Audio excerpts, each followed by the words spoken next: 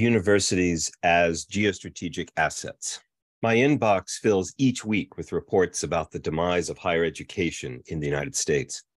These take various forms: the surveys of Americans who feel that higher education is not worth the cost, the attempts by politicians in a growing number of states to eliminate tenure and otherwise interfere with academic freedom, decades of disinvestment in higher education by states, the adjunctification of the professorate, the culling of knowledge called the queen sacrificing of programs, named by education futurist Brian Alexander after the desperate chess move when a player gives up the most powerful piece on the board, here tenure-track faculty stand in for the queen, in a bid to win.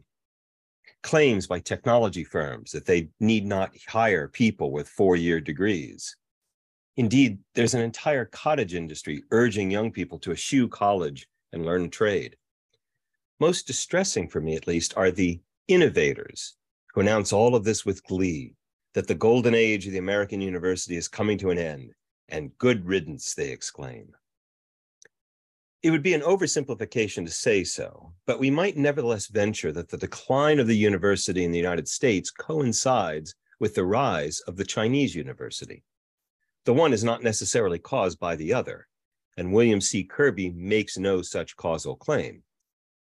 But what is beyond dispute is the central thesis of Kirby's arresting new book, that the foremost global political and economic powers of the past 3 centuries have also been powerful leaders in scholarship and learning. This means Germany and their research universities in the 19th century, and the United States in the 20th century. Indeed, I would argue that there could not have been an American century that did not also include the global leadership of US universities. Kirby's book induces us to consider whether the 21st century will be the era of the Chinese university. American leadership in higher education, as in other areas, is today under great stress, particularly in its public universities, but also in the realm of private research universities, observes Kirby.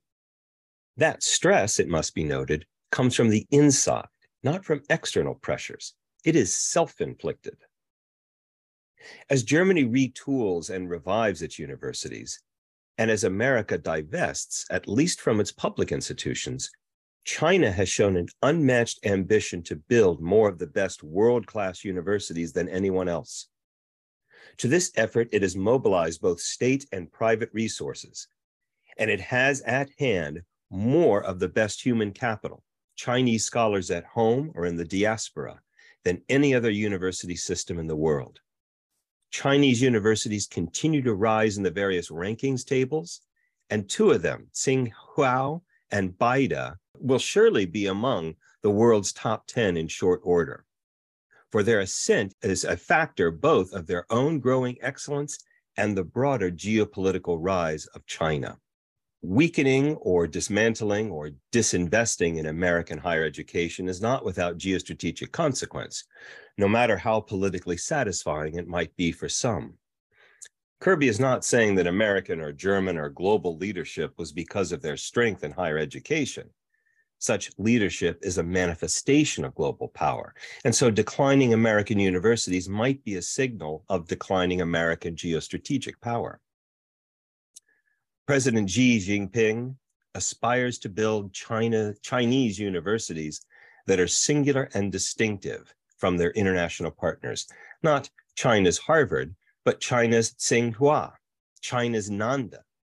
And Chinese universities have been mobilized for a new national goal: China going abroad along the new Silk Road, presumably to provide Chinese models for higher education in Central Asia, Africa, and even Europe. We are witnessing today a newly emerging geopolitical reality that will doubtless define the future of the university in the United States, provided there is visionary and courageous leadership to leverage it.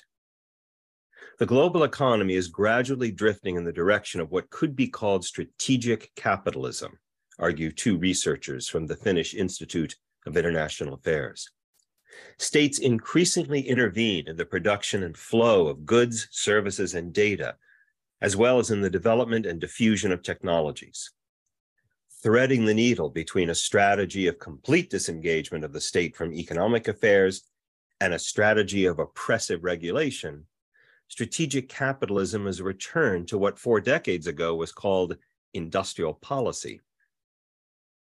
Whether backed by claims of national security, resilience, economic sovereignty, or self-reliance, there has been an uptick in state policies designed to safeguard strategic assets, critical infrastructures, or emerging technologies from the free interplay of market forces, and ultimately from transferring control over these assets to foreign strategic competitors or systemic rivals through market mechanisms. American universities must be treated as one such critical strategic asset. At exactly the moment that China is growing theirs into world-class status, the United States seems intent on devaluing its universities.